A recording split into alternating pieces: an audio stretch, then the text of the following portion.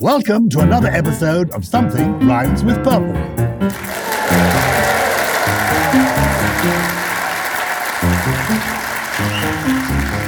I'm Giles Brandreth, and I'm joined as ever by my co-presenter of this celebration of words and language. It's Susie Dent. How are you, Susie? Hello, I am extremely well, but I have to ask you about your jumper because you're looking a bit like Richard of York. No, what is it? It's an emblem, isn't it? It's an emblem. It is a Tudor rose. It's a Tudor rose. And the reason I'm wearing this is that the last show on the stage I did was a little while ago.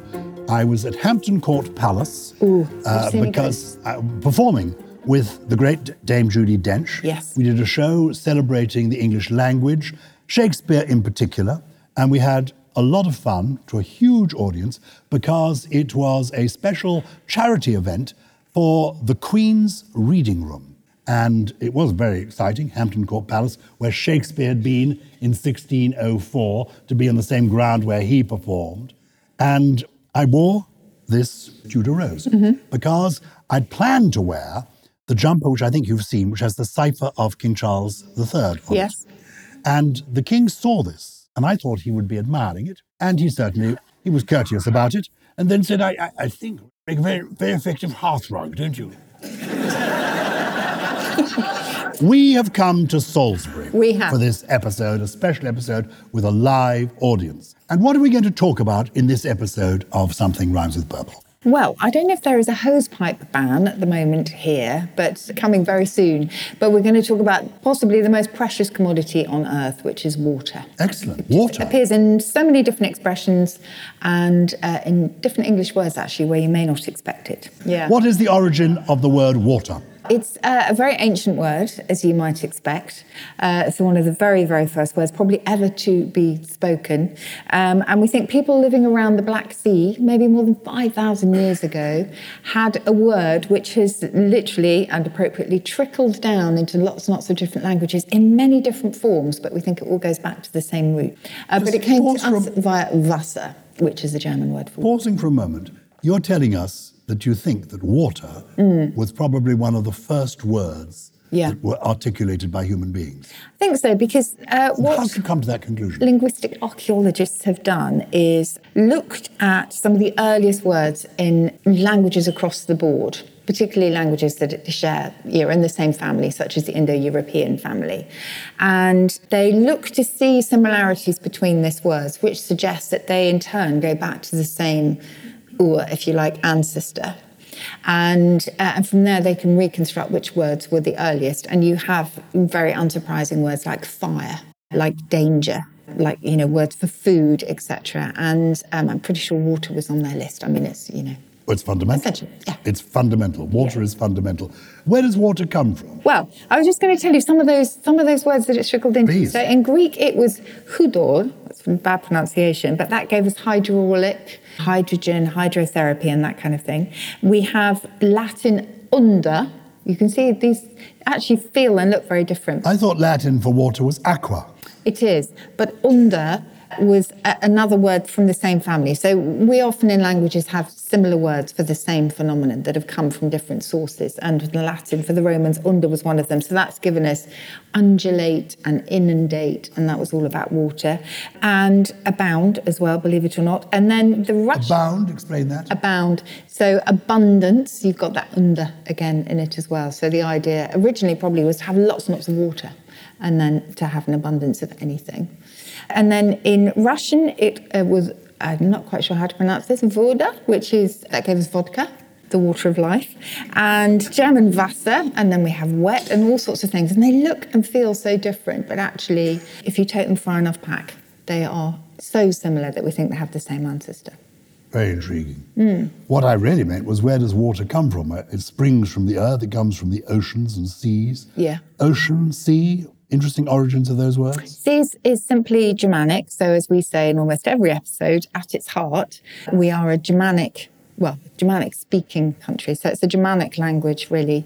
But it's had so many different influences, as we often say, from the Vikings, from the Normans. And from the Normans, of course, we get not just French, but we get Latin. And that in turn looks back to Greek. So we've had all these influences coming to bear. But Germanic again for sea, that's from Z. And ocean's a really nice one. So this comes from the classical world. And the ancient Greeks believed that the earth was a single land mass, essentially, and that it was surrounded by a great river, which they called the Okeanos. So they thought it was just one river, and in the middle was the inner sea, so the sea in the middle of the earth, which is Mediterranean. Terra being the earth and Medi being the middle. You've got I'm not quite sure whether for them it was round, probably not, but they had this outer river, which was the Okeanos, and then they had a river running within the middle, which was the Mediterranean. So Okeanos means outer water, outer river. Yeah, outer sea, yes. My gosh, the Okeanos, then the land, and then right in the middle was the Mediterranean. middle of the earth, Which means Mediterranean. Yeah. How intriguing. Yeah. Lovely. Okay, give us some more of these water words. Okay, well, river's one that I really like because one of the things that I love about English is how we have these strange relatives. And I've told you many of them. So mortgage and mortuary are linked, not just because paying a mortgage will land you in the mortuary, but because the debt is dead when you pay it off. Simple as that. So it goes back to death. Oh. Then you have muscle and mouse. You'll remember this one. Muscle and mouse. Yes. I do sort of remember it. Remind me. So for the Romans, when an athlete flexed, and they were all very buff, weren't they? And they were usually naked. They had exceptional biceps. So when they flexed their biceps, someone, possibly after a drink or two, thought that the biceps looked like little mice scuttling under the skin. And so musculus means little mouse. And that's where we get the muscle from. So I love all these hidden connections. I was just going to talk about river, and a really strange sibling, really, of river is the word rival, because water, as we say, such a precious commodity. What would happen is that people who shared the same river would be competing for the same water source, and so they became rivals with each other. So a rival actually goes back to the Latin rivus, as does river. That actually means the river bank, really. Amazing. This is why, actually, you're glad you came. Because you wouldn't otherwise, because it's a beautiful day, you might think, why aren't we going indoors? But to learn that river and rival are related, because people were envious of people, or there was competition to have access to the water. Yeah. It's fantastic. It is, isn't it? Yeah. It's extraordinary. People who lived on the same riverbank. Then we have a lake, and that goes back to the Latin for the same thing, lacus, L-A-C-U-S. That also gave us a lacuna, which became a laguna in Spanish. And of course, that gave us lagoon. And a lacuna in a text is also a bit of a gap, isn't it? It's a bit of a hole, almost sort of like it's a basin. Yeah. So you have that too. Shall I keep going? Oh, I love these. Yes, okay. Go. Please do. We have a stream that goes back to a very old word, meaning to flow, that actually is shared, even though it looks so dissimilar, with the Greek rhino, meaning a nose, believe it or not. Explain this. Because things flow from the nose. And the Rhine River, which flows. The Rhine River is related to the rhinoceros. Rhinoceros, yes. But sorry, you've got to make the link more explicit. So the rhinoceros means horned nose. Horned nose. Yes. The rhino bit means the nose. And I'm pretty sure that I ought to check this in the OED, that in turn goes back to an old Greek word meaning to flow, that also gave us diarrhea. Very good. I'm so sorry about this. I don't mean it from... Which is spelt D-I-A-R-R-H-O-E-A? Yes. Thank you. If any children need to know this, you can also say runny, help, oops.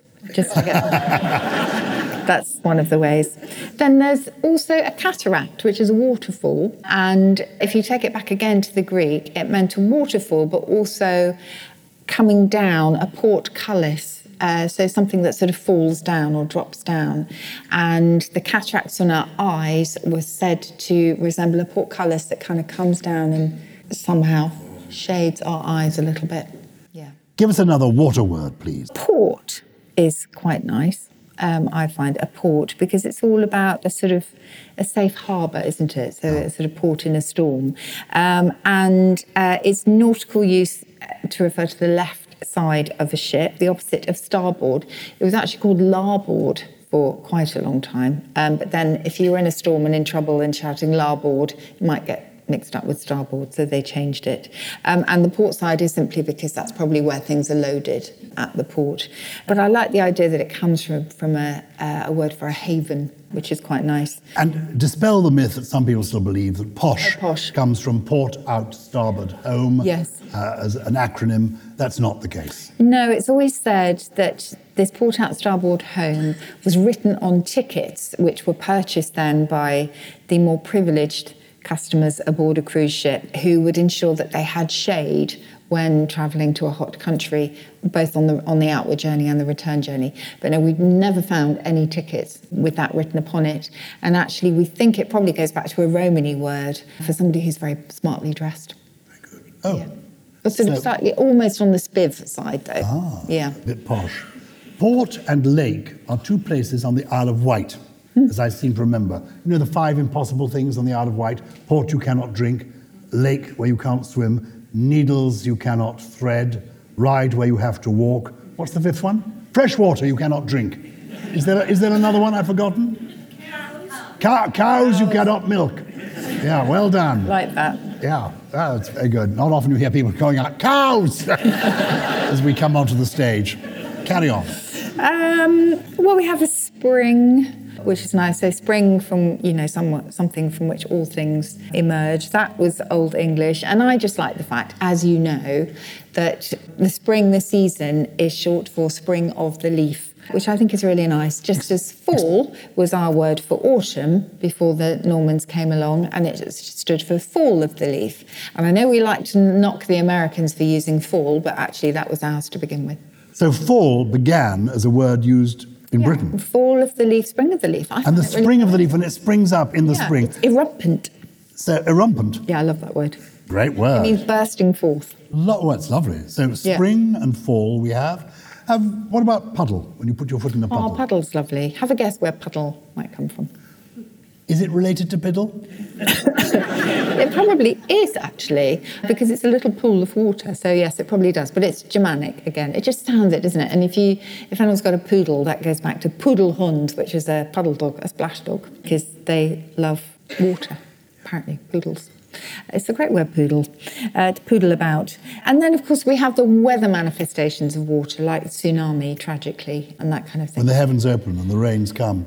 As when we were at Hampton Court the other day, with me wearing my Tudor rose jumper, in the middle of the afternoon, the show wasn't till the evening, the heavens opened. And I thought, poor Judi Dench and I are going to have to do excerpts from The Tempest to get through this, or The Life and Times of Mr. and Mrs. Noah.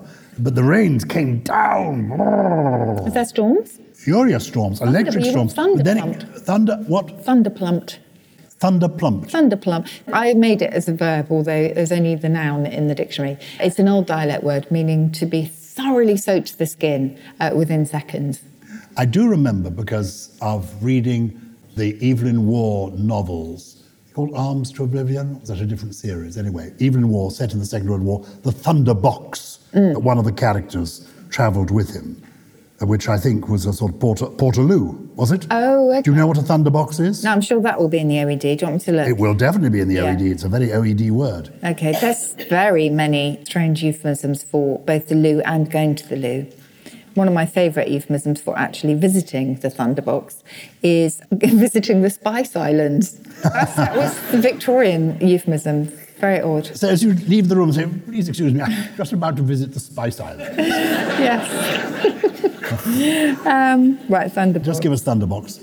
I hope it's in. If not, I'll look it up in the slang dictionary. A portable commode, 1939. The first mention is from Auden and Isherwood's Journey to War. We should wash the dishes and clean the Thunderboxes. Very good.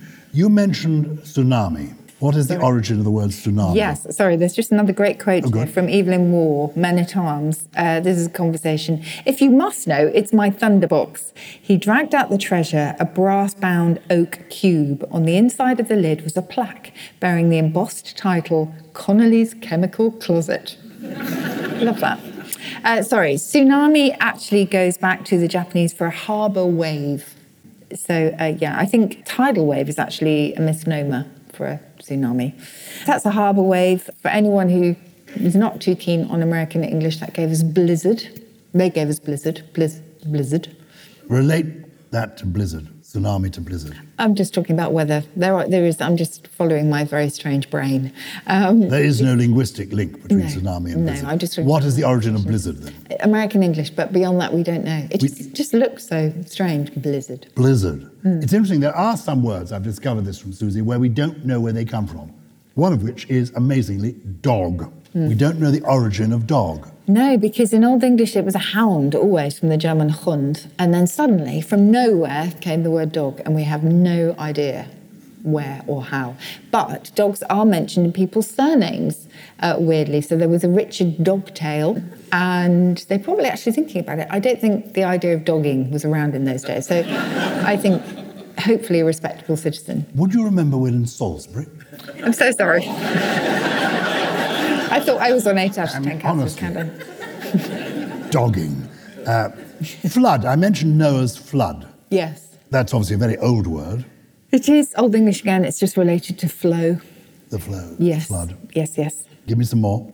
So hurricane was given to us by Christopher Columbus, but it's from the beautiful language of the Arawak people, really peaceful people who didn't long survive the coming of the Spanish, sadly. But the Arawak name for the god of the storm was Huracan, and that gave us the hurricane.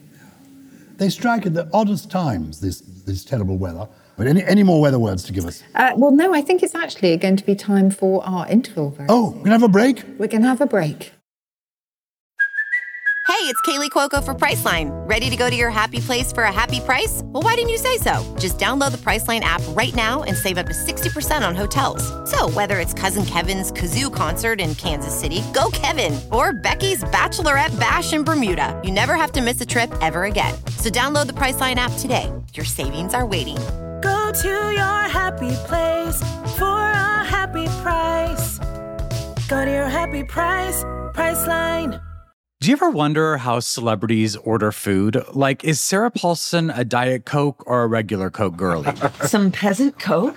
No. Or how does Sofia Vergara order a pizza? No, nothing. No tomatoes. I cannot eat tomatoes. Tomatoes? Yes. Are you cool with mushrooms? Not really. If these are the details you need, and I know you do, I have the podcast for you. I'm Jesse Tyler Ferguson, and on my podcast, Dinners on Me, I take some notable friends of mine out to dinners in Los Angeles and New York City. Listen wherever you get your podcasts. That thing was delicious. Is it time to play our game? It is time to play our game. Explain what we normally do and how we vary it when we have these live shows. Yes, so in the normal Purple podcast, as I mentioned at the top of the show, I come up with 3 words that I've discovered in a historical dictionary that I love, a word that I usually can't believe has ever faded away, or sometimes they are just a little bit random, but I like them anyway because that's the way my brain works. And normally in the normal show, I will give you the definition, then we move on to your poem. But only in the live shows, we have fun by asking people for their own silly definitions. So shall I give you a few? And you have to choose the winner, remember. And do we have 1 or 3? We've got one. 3. We have One Is winner. it size small? 3 words. It's large. Yay! It's the large one this time. something rhymes with purple T-shirt. This rivals the blankety blank checkbook and pen in terms of quality of prize. Okay. Supervacaneous. Supervacaneous. Okay, so What definitions have we got? AJ from Warminster says, it is a large gaseous cloud from a cow. I love that. And that's the vaca there, the Latin for the cow. So that shows good linguistic knowledge because that is behind vaccination, if you remember, as well. So that's brilliant. David Parrott from Romsey says that supervacaneous means the brain state of any Love Island contestant. You know, I've just written an article for the Sunday Times, not this week, but the week after, on Love Island lingo. And some of it is actually quite clever, although there is one contestant who single-handedly is renaming it Bruv Island, because he says bruv the whole time. Any Love Island watchers here? Yes. You kind of have to watch it if you're a linguist, because that's my excuse anyway, because there are so many signature phrases in there. Anyway. On Celebrity Gogglebox, we will be watching Little Else. Okay, well, that's cool. We can talk about the language. And Nigel from Salisbury says that supervacaneous means you have a Hoover in every room. They're all very clever. Okay. Did you get those three? Do you want me I've to got repeat? those three, Okay. yes. So the real answer, which I have to now look up, means over the top, weirdly. So if something is OTT, like supervicaneous itself, that's what it means, supervicaneous, Over the OTT. top. It's over the top, bit extreme. The next one, spicid. Spicid. Spicid. These are so good today, I have to say. You're right, it's Salisbury. Glenn Fleischman from Seattle. How do you spell spicid? Spicid, it's a bit like piss. Spissid. Very good. Spicid. Glenn Fleischman from Seattle says that a spicid is the offspring of a love affair between a spider and a squid. That's great. I'm very pleased they got a round of applause because people literally travel across the world. You think we are joking. We have a big audience in Canada. And to have come, and in the United States as well, to have come from Seattle is wonderful. Thank you. And he came with his son. We met them during the interval. Yeah. Fantastic. Thank you. So this is another excellent one. Spicid, says Clear Spinney from Poole. The little drops of urine left on the toilet seat after men have had a few too many drinks.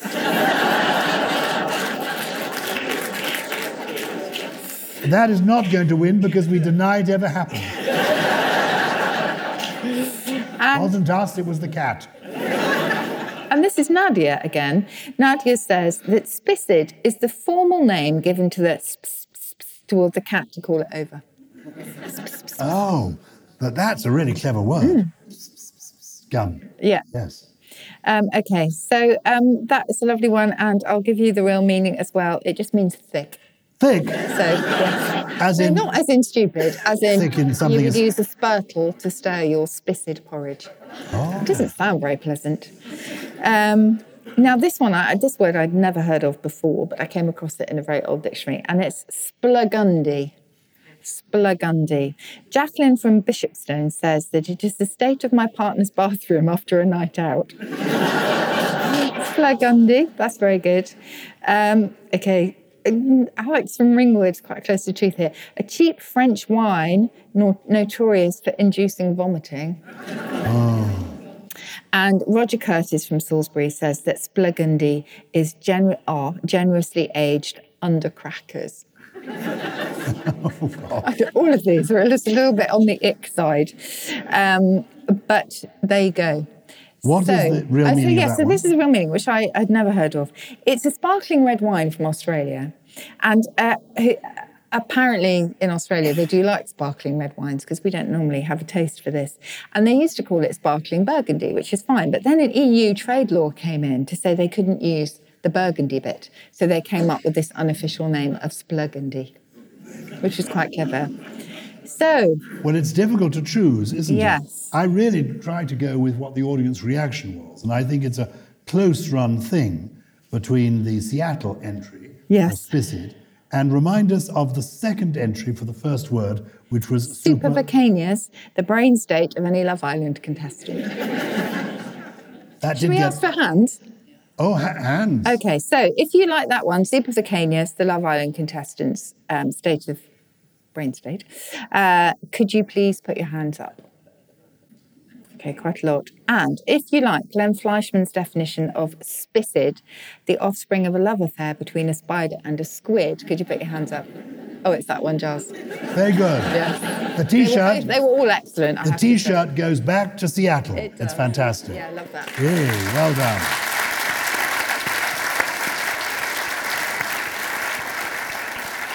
And where do they claim their T-shirt? Ticket office. Thank you so much. Andrew was looking down at the ticket office. Excellent. Well done. Okay, do you have a poem? Well, I always end the program, the podcast, with a poem. And today I thought, because I knew I'd been mentioning Edward Heath, I remembered how when I was last here at the beautiful cathedral, I visited the grave of Edward Heath.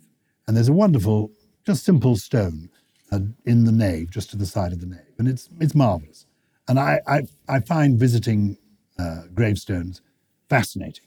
I particularly love being, if you're at Westminster Abbey, go to Poets' Corner. There's so many interesting people there. And I thought I would find an epitaph to share with you. And I came across so many. Some of these apparently are real. What's the origin of the word epitaph? What does an epitaph mean? Epi is upon, so an epidemic is something that falls upon the people, and epitaph is something upon the tomb. Well, these apparently are real. This is an epitaph in Enosburg, Vermont. Here lies the body of our Anna, done to death by a banana. It wasn't the fruit that laid her low, but the skin of the thing that made her go.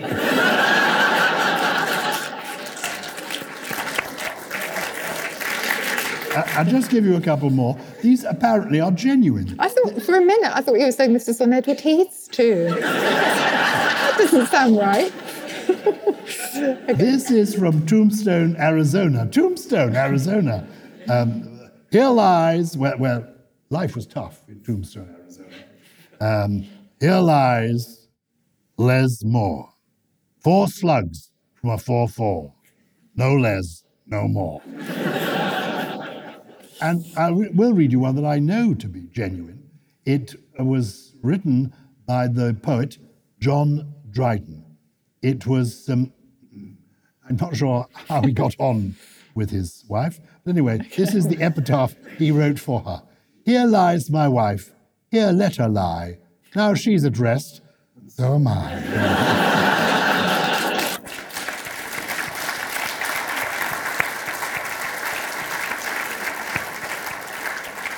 That's it for this podcast. And it's our time being in Salisbury with really some of the most wonderful people we've ever met. Yes, thank you so much. We were genuinely saying what an amazing audience you were.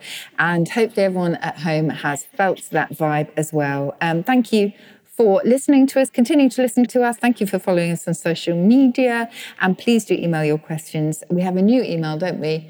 Purplepeople at somethingrhymes.com. Yeah, that's it. That's it. Purplepeople at somethingrhymes. Oh, yes, and we do check them ourselves. So if you want to get in touch or to discuss any personal issues. Giles makes a very good agony uncle, actually. Yeah, we do. We do a joint counselling session on Tuesdays and Thursday evenings. Okay? So if you want to come to us for any advice, we have made some happy people very unhappy in our time. Okay. Something Rhymes with Purple is a Sony Music Entertainment production. It was produced by Naya Dio alongside Sam Hodges and Andrew Quick from Tilted for the live shows. And additional production came from Hannah Houghton, Chris Skinner, Jen Mystery, Teddy Riley, and he's not spitted, is he? He's gully. He's gully. Thank you very much indeed.